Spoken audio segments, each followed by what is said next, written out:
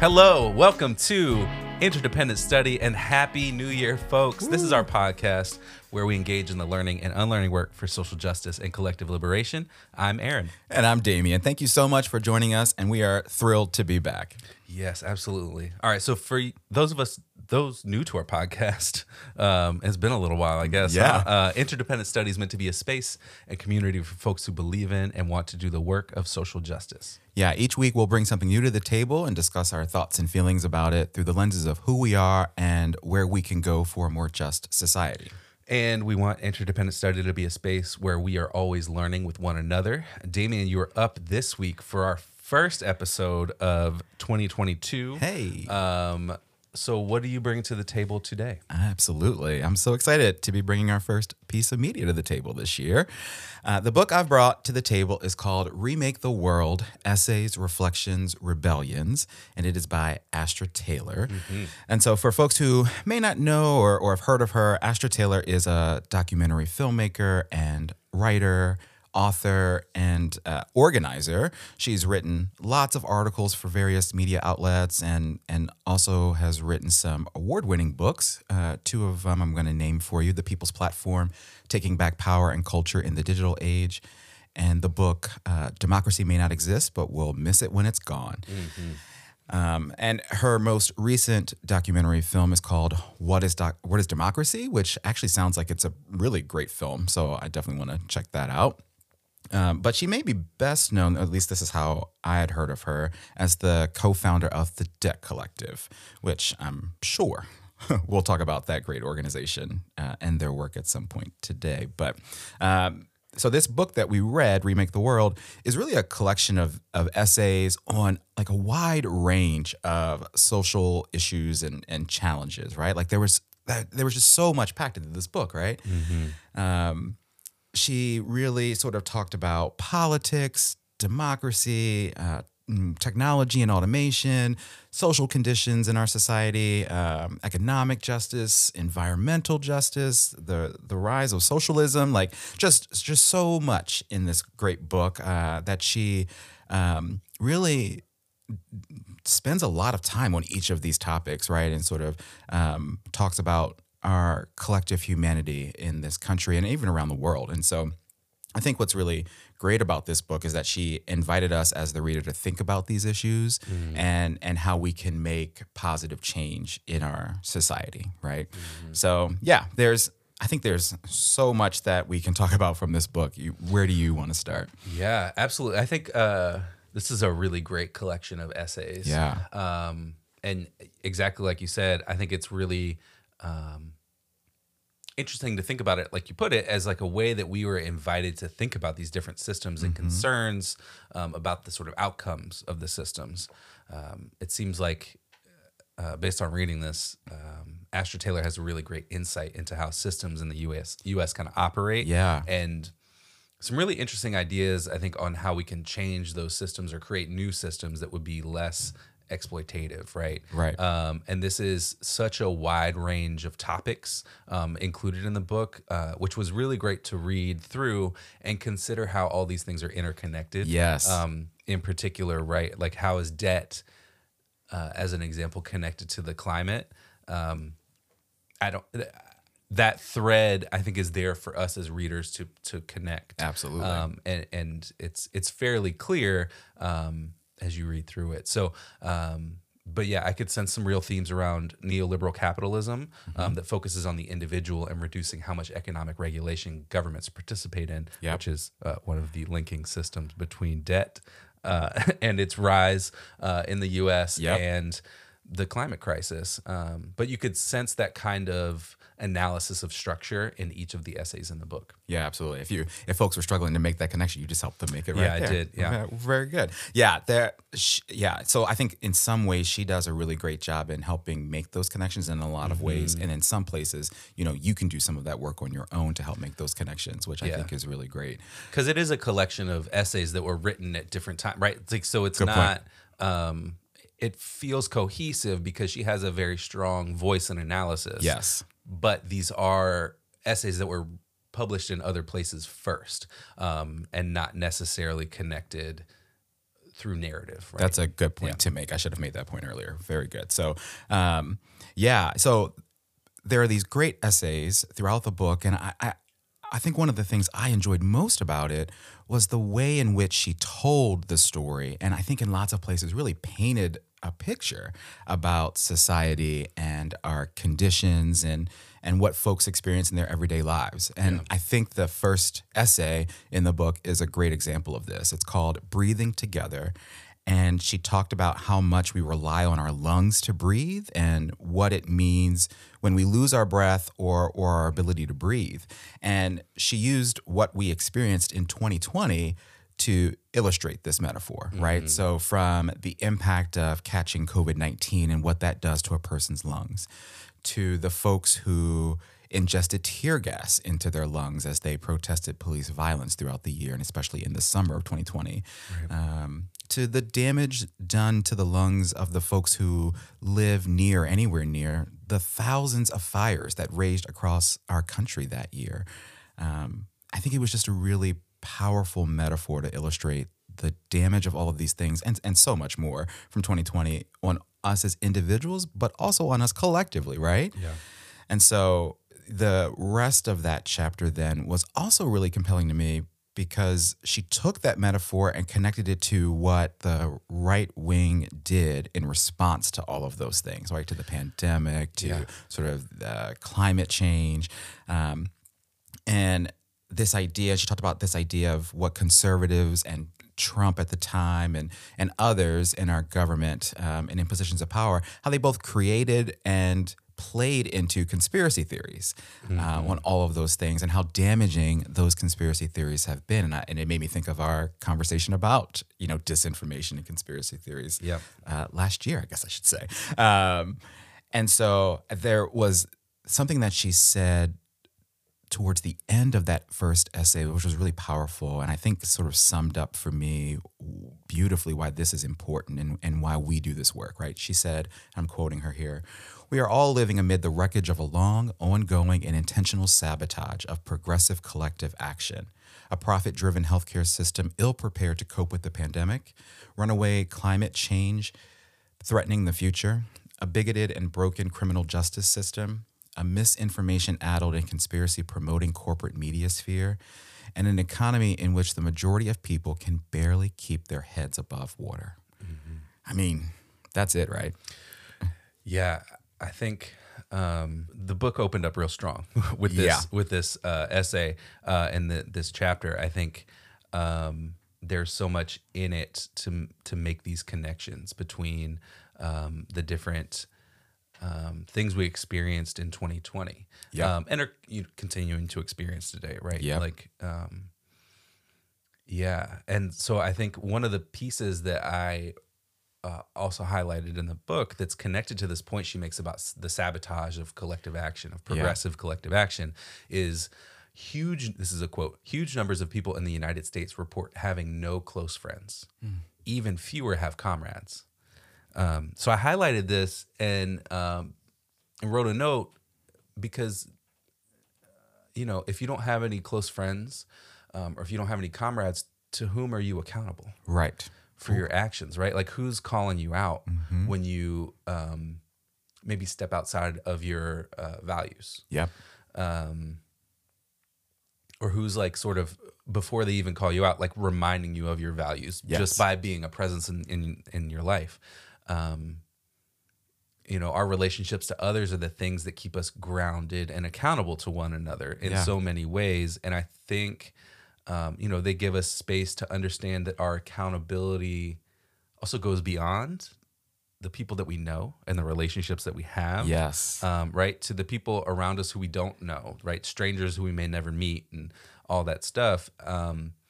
There's so many people who are possibly influenced by or impacted by our decision making that we have to consider and think about. What is my impact here? And I think that we, through so many different systems that I think she talks about here, we have been sort of pushed away from having to think about that in so many ways. Of what's my impact on other people versus I have a right to do blah, blah, blah. Yes. And I think that sort of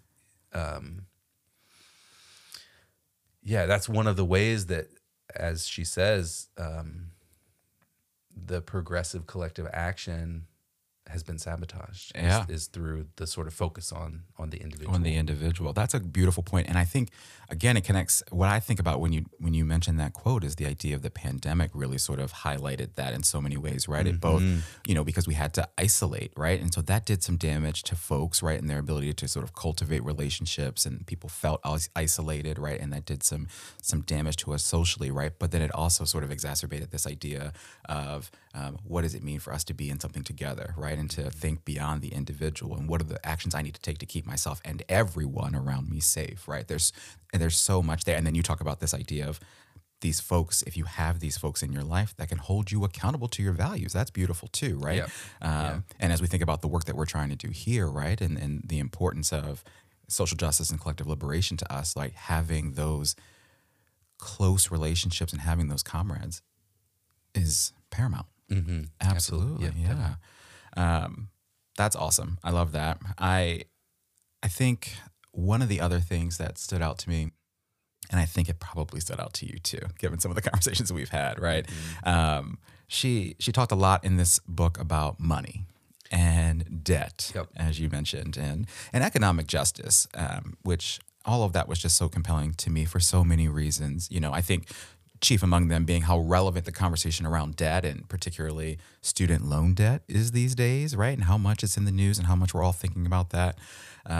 But in this book, she talked about all kinds of debts, right? And all kinds of and types of circumstances and conditions that lead people and communities into debt. And it made me think about how economic justice is a true cornerstone of social justice, right? And collective liberation, right? It's not something I've always thought about, but the ways in which she talked about it in various essays in this book, like, made it crystal clear. And so some of the stories that she shared, and we certainly know some of these, right, from the news, right, were about the medical bills and prescriptions that folks can't afford, and home foreclosures, right, or communities that experience sort of budget deficits so severe that they can't support the people who live in those places. Or like folks who don't have stable employment, right? Or aren't making a livable wage. And so in so many places in the book, she really highlighted the damage that this debt and these conditions have done and are doing, right? And also, I think I'm stealing her words here, how debt is a means of social control in a way, right? And so one of the quotes that I highlighted from one of the chapters was, "We need profound economic transformation that addresses underlying causes and conditions that often lead folks to debt."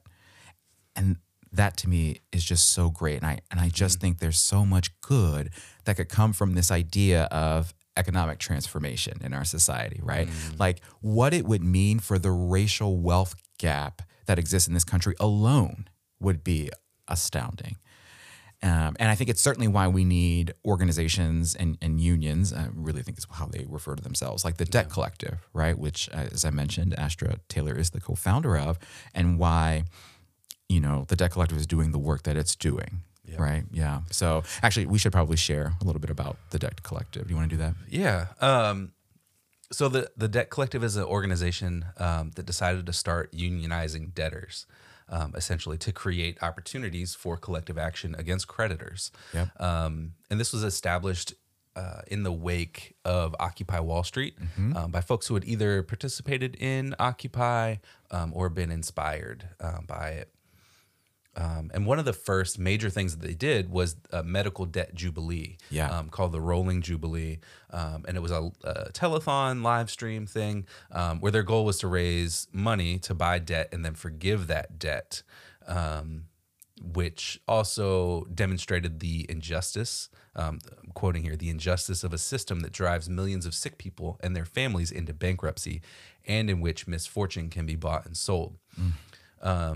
And so you can buy this debt for pennies on the dollar, right? And John Oliver has done it before on his show. And so there are lots of sort of illustrative examples of how this has happened.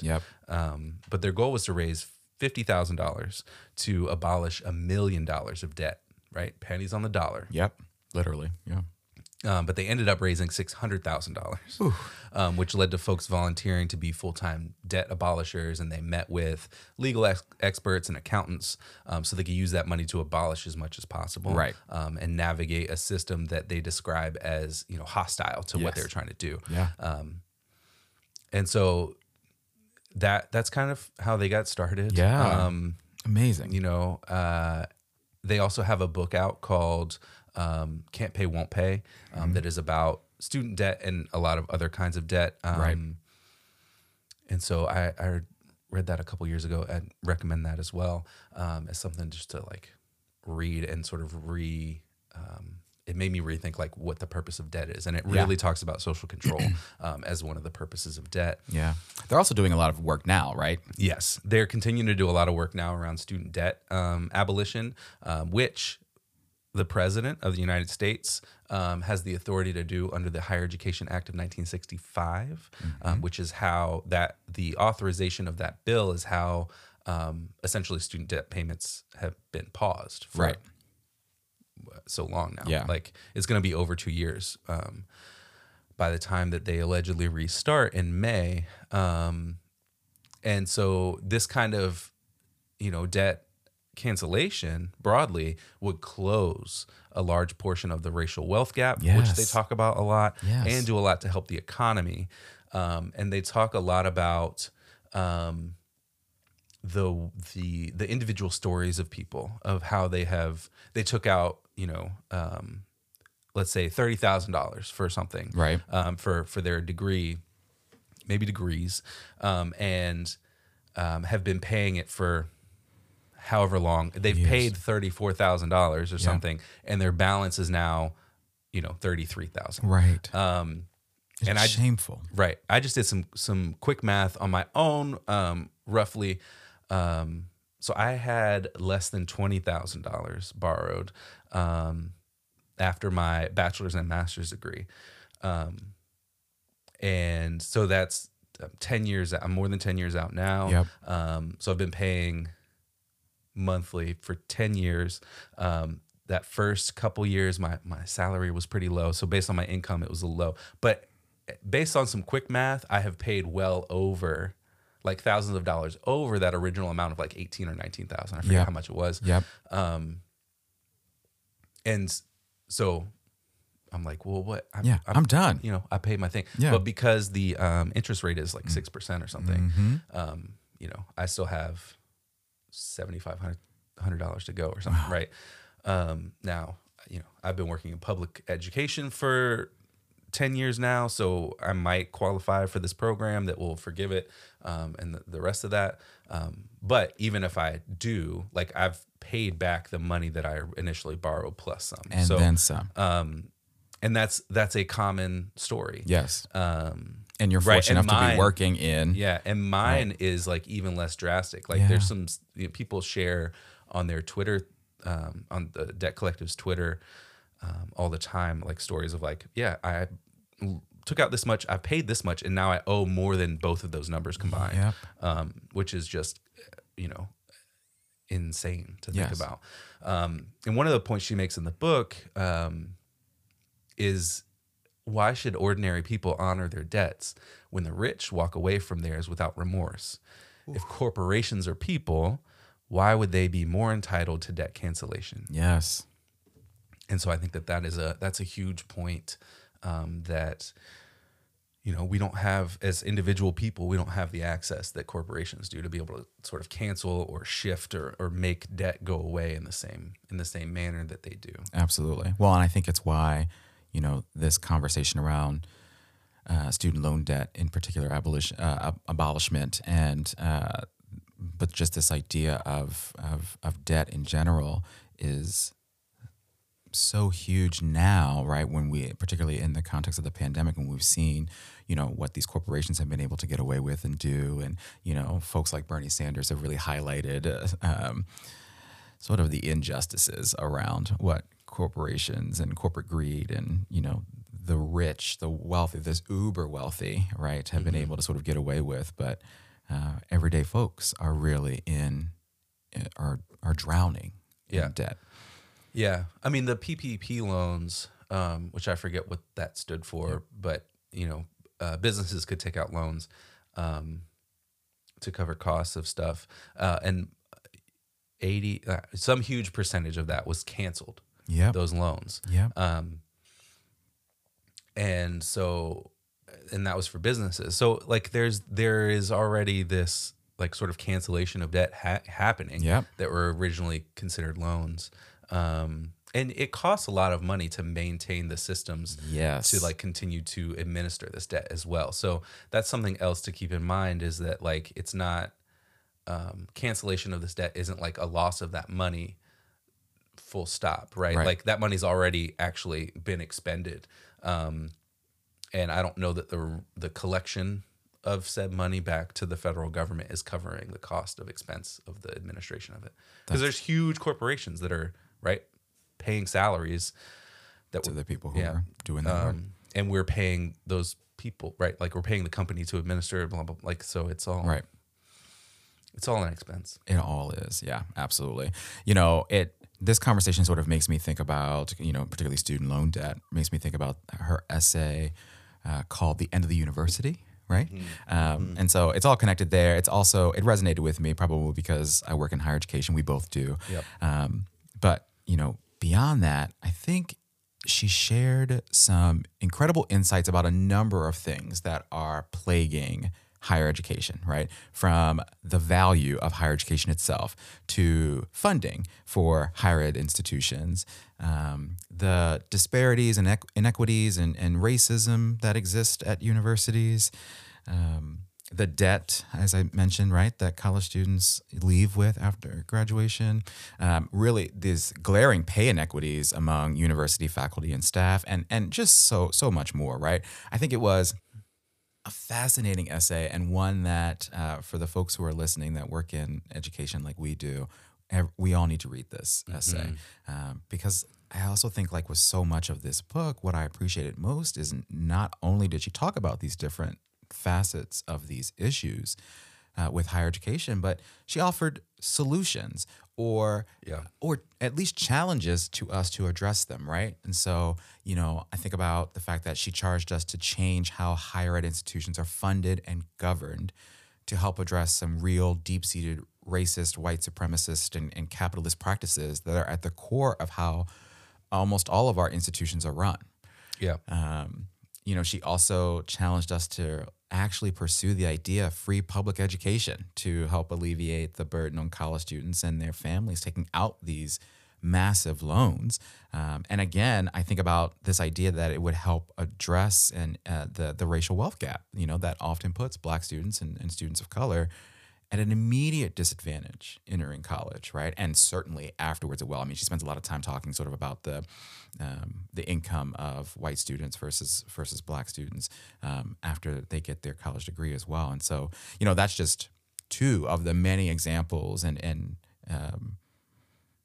challenges and insights that she shared in that essay. So I definitely want to spend some more time with it. What did you think of that one? Yeah, I mean, of course, this chapter got my attention as well. Yeah. I saw it on the table of contents before I started reading. I was like, well, Yeah. what's that going to be about? But I think one of the things I really appreciated, which if you've listened to the podcast before, you've heard me say some version of this before, but the walk through history of how defunding the university came about and how that started based on policies as a reaction to student activism in the 60s, Right. Which I believe we've talked about here before, particularly Ronald Reagan in California, which she names in the chapter. Before that, tuition was not a thing at public institutions in California, and that was common across the United States for public institutions. And those decisions have now had obviously long-term impacts on tuition and how much money we all owe to our educations, and then how much those decisions have impacted institutions in the pandemic, right? Yeah. And I really appreciated this quote at the end of the chapter that said, "We need systems designed to both acknowledge our unequal past and actively repair and redress ongoing harms. Only if we do that can the university live up to its name, embodying the Latin universitas, which means the whole or the world, a space for everyone where no subject is off limits. And that's really, I think where we probably need to try to get back to and Yes. also expand from. And that's why I think you see pushing for not just debt cancellation, but they're pushing for free college for all. Yes. Alongside that, because canceling debt solves a lot. It addresses a lot of concerns. Absolutely. But it also would just, if nothing else changes, it would just become a problem again in a few years. Absolutely. And so people are seeing the sort of what's the short-term tactic and alongside a longer-term strategy, and trying to do both of those things and organize for both of those things. And I think that free college for all would include things beyond a 4-year college degree to, community college, trade schools, yeah, good point. but a real investment in people to find their professions or find, Yes. something that will train them to have, to be able to make a living for themselves without being burdened by a huge bill at the end of it. Absolutely. Make a living that they enjoy to then, have families and sort of live a life that folks deserve, right? Yeah. I loved that she sort of took us to school in that chapter, right? And provided that history. She had the Latin in there too, you brought up. You said something that made me think about a former episode of ours, right? You talked about ongoing harms. And the other thing that stood out to me, I'm sort of just recalling this from memory, was, she also in that chapter referenced the Combahee River Collective statement, right? And I was like, oh, we read that, right? But she talked about sort of the ongoing harms and ongoing trauma that happen at institutions, right? And this idea that the Combahee River Collective statement said around, we need to make sure that Black women are free, then everyone can be free, right? And that even applies in this scenario too at colleges and universities as well. Because if we can get Black women free, then it all happens from there, right? Yeah. And so, that the connection that she had in this chapter and others as well to history and pulling from other sources of really phenomenal work is something else that I enjoyed as well. Yeah, definitely. Yeah. One of the other things that I found really provocative in the book was this idea about lowering the voting age. Oh, yeah. What was that, like Out with the Old chapter? Yeah. Which she brings up in the chapter that was about, it was called Out with the Old, and it was about gerontocracy, which means being governed by old people. And my initial reaction to it, I think, was, what? Lowering the vote? So I had to sort of check myself and think about it a little bit differently. Yeah. But she breaks down pretty clearly, that including more young people means that young people get a larger say in the policies that will impact them for longer periods of time. Yes. Right? Like, just using me as an example, a 16-year-old voting for something today, they're more likely going to experience whatever that policy is for like a longer period of time than me. Absolutely. And she uses a couple of pretty illustrative examples that I recall. The first being Brexit, right, which was overwhelmingly opposed by younger people. And they're going to be the ones who have to live with that decision and the ramifications of it for years. Yep. And then the other one was less drastic, but also maybe more illustrative of like the way that the system works. Is when Senator Dianne Feinstein from California was dismissive of a member of the Sunrise Movement because that person was 16 and therefore could not have voted for Feinstein. Right. And so, to really drive the point home, our system was allegedly designed based on the premise that those affected by a decision should have a say in making it. Yes. Right? Which these young people do not have. This person was 16 Right. and, trying to advocate for policies, and Feinstein dismissed them because they're not a voter. Yeah. So we really need to consider expanding the franchise to include younger people because, all the things that are happening right now are going to impact them longer, particularly when we think about climate. Great point. Too. So, yeah, I think I really appreciated that chapter and sort of shifting some of my perspectives and adding some more thought to something that I hadn't unpacked a whole lot myself. Yeah, that sort of example of the of Feinstein dismissing that young person really infuriated me, right? Because Yeah. I mean, certainly our elected officials are supposed to represent us, right? And all of us, right? And so if Yeah. this 16-year-old has this, is able to be in this space and articulate this point, which I'm sure they did, wonderfully, right? And make a good point, they deserve to be represented and heard. And so to just outright dismiss them because they're not a voter is just absurd. Yeah. Yeah. And so it was, I agree, a provocative chapter to really think about, what would it mean for us to lower the voting age? And there were other examples there. And there are examples, right, of that happening right now, right? Yeah, Somewhere and- near to us. Different cities around us. I think she mentions Tacoma Park, Right. which was one of the first places, I think, in the country. Yep. So city elections there, I think you can be 16 and vote. And there's a couple other cities around here that have done the same. That's So incredible. yeah, and that doesn't let them vote federally, but Right. it lets them vote in the city elections for city council or the mayor, or, whatever their structure is in those different cities. And what does it mean for them to be, civically engaged, right? Yeah. From that age. I think that's beautiful. Well, and that was one of the other points to make is like voting is sort of I think that was in here. I think so. If I As know where like you're a going. sort of like a gateway, Yes. into other kinds of participation in like a broader society. Absolutely. And so if that's how we get people involved in things, getting them involved younger is going to make it seem like a thing. Just it's something you do. Yeah, like it's this is- ingrained in this is you what and you do it. Yeah. Yeah, absolutely.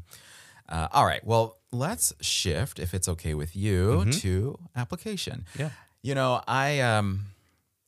As I sit here and sort of reflect on what we read in this book, I can't help but come back to my earlier point that there's just so much in this book, right? Yeah. I actually think that's wonderful. And I think the application here is that there are ideas and issues and challenges presented in these essays that are connected to each other. And you made that point as well. And undoubtedly, I think everything that she presented throughout the book has a connection to social justice and collective liberation. And so I think the beauty of a book like this and these essays and the application here is that you can sort of, how do I say, like get in where you fit in, right? Yeah. And by that, I mean, she presented the issues, she painted the pictures, she told the histories that you talked about and the stories. She articulated the how and the why of these issues and their impact on real people and on our society. And I think everyone can find something that they're passionate about here, right? Everyone can find value in her insights, which I think are just profound, and her suggestions and her challenges to us to make this a better and more just society, and to be better human beings as part of doing this work and alongside doing this work. So I think that's the application of this book for me. Yeah, I think that to go along with that too, thinking about all the issues and their impact on real people, as you said, is that you don't have to. She never presented it as either or, right? Like, it was always yes and, right? Like, we can care about these things and also recognize that this matters. Yes. And maybe our focus right now is here, and that's where we're putting our energy. But these things we also care about because we recognize that they are connected. Yes. And that was the sort of the feeling I got from that, from the book, right? Absolutely. And I think that. another big takeaway for me is the chapter about organizing and how important it is that we participate in and create spaces for people to connect with one another towards some kind of political goal, right? And this is both about leaving behind a blueprint and strategy for people to follow in the future, which I'm paraphrasing here. But it's also about skill building and cooperative leadership development rather than the kind of like charismatic leadership development. Yeah. Or not development even, but like the charismatic leadership that we seem to idolize here in the U.S. And I think, one of the other pieces, and I mentioned this a little bit earlier, is we have to find ways to sort of shift our thinking, our collective thinking from individualism, which is already I'm already hearing some conflict in how I'm phrasing this, but like collectively, we are all sort of focused on individualism, right? Yeah. And that has to shift. Yes. And we've talked about it here before, but we have to have and develop close friendships outside of our family, right? Yes. And we have to be connected into organizations or neighborhood groups or Right. unions or something that create mutually responsible relationships where we feel accountable for our actions with other people. And I think that, those things, I think, help us see the yes and Yep. that these things are interconnected. They help us see that, like, what that person's doing there matters and is helping me, whether or not I can see that, right? Right. Like there's this sort of a mutuality, and I think that we have to figure that out. And it also makes me think of Thich Nhat Hanh, who just died, and sort of the interbeing that is a concept of Buddhism of like, I exist because you exist in some ways, and so we are interconnected, even if we don't necessarily feel that way, right? And so I mentioned that earlier about that my decisions impact people I don't know and will never meet. Yeah. And so we have to at least sort of expand our consciousness a little bit to try to get to that space where we're like, oh, this does impact people beyond, the people that I live and spend my time with mostly. So, Absolutely. That's beautiful. That's beautiful. Spot on. Yeah. This idea of connection yeah. is so important. I love that. Very good.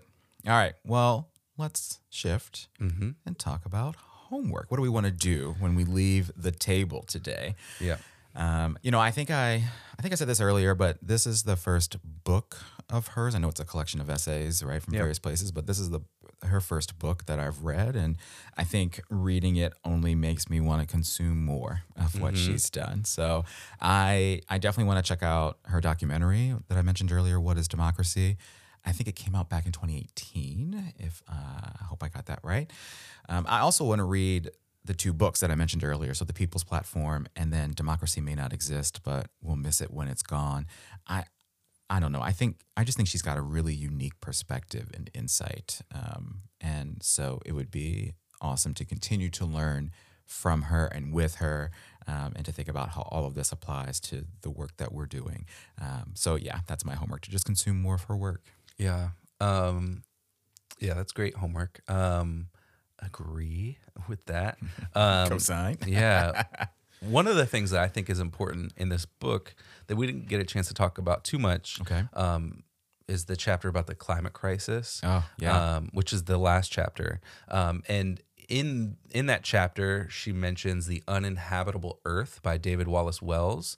And I've been wanting to read that for a while now. So I'm going to add that to my to-read list for this year for my homework. Okay. That's what I'm going to do. But he really goes into what will happen if we do nothing about the climate crisis. So, he says it's not just about rising sea levels, but also about food shortages, refugee crises, climate wars, and economic devastation.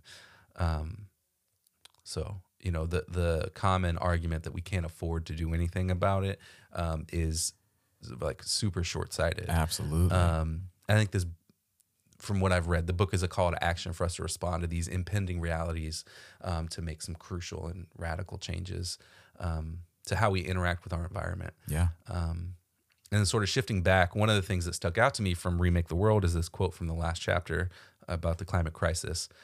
The Industrial Revolution set into motion a chain of events that would begin to reverse protracted natural processes at breakneck speed. Within a few centuries, we are returning to the atmosphere and oceans, the concentrated organic carbon stored in sedimentary rocks over hundreds of millions of years. Right? I hadn't thought about it in this way, but it's such an important way to think about the situation we're in, because we started burning coal and fossil fuels not that long ago in the scope of human history. Not at all. But, we really did start extracting all this material that had taken millions of years, hundreds of millions of years to develop, and then we just burned it. And so the pace that we're burning through these limited resources is really astonishing if you think about it. And not just that they are limited resources, but that how long it took for them to develop, right? And what were the processes by which they developed, and then what does it mean to return it back to like the atmosphere and the oceans in the rapid methods that we're using. And in the ways in which we've done that. So to bring it back a little bit, my homework is to read The Uninhabitable Earth by David Wallace Wells at some point this year, and also to find some ways to connect that learning into some action here as well. I love that. I mean, I think we did. Yeah, we didn't spend a lot of time talking about, because she has a couple of chapters or essays that are really about sort of this idea of environmental justice. Yeah. And, I mean, we have to do something. We have to do something. And I think that book sounds incredible, right? And sort of the pieces from that book, but also Remake the World as well, really sort of, as you said, highlight the impending realities, as you said, right, of the situation that we're in on this planet, and we only have one, so we've got to do something. So I love that homework. Very good. All right. Well, you have a lot of homework to do, and I'll co-sign it with you. But you're also up next week. So what are you bringing to the table in our next episode? I'm going to bring a documentary called Class Divide, which is on HBO. Okay. So this is a quote from the page description. Okay. The thought-provoking documentary Class Divide is a timely look at the widening divide between the haves and the have-nots. Young people on both sides of the gap offer unique and honest insights that challenge common perceptions about inequality today. This documentary explores the effects of hyper-gentrification and rising economic disparity in one of New York City's neighborhoods, or in one New York City neighborhood, which can be seen as a microcosm of the socioeconomic imbalances across the country and the world. The film bears witness to the profound effects of gentrification and stagnant class mobility on young people who share a West Chelsea community, yet live in very different worlds as they try to navigate this rapidly changing landscape. Wow. So that's what we're going to talk about next week. I love that. I mean, it sounds like we're going to continue some of these conversations, right, around sort of connectedness and conditions, right? I love that. I hadn't heard of this documentary, so I'm looking forward to checking it out. Very good. All right. So with that, we want to thank you for joining us today and for listening to Interdependent Study.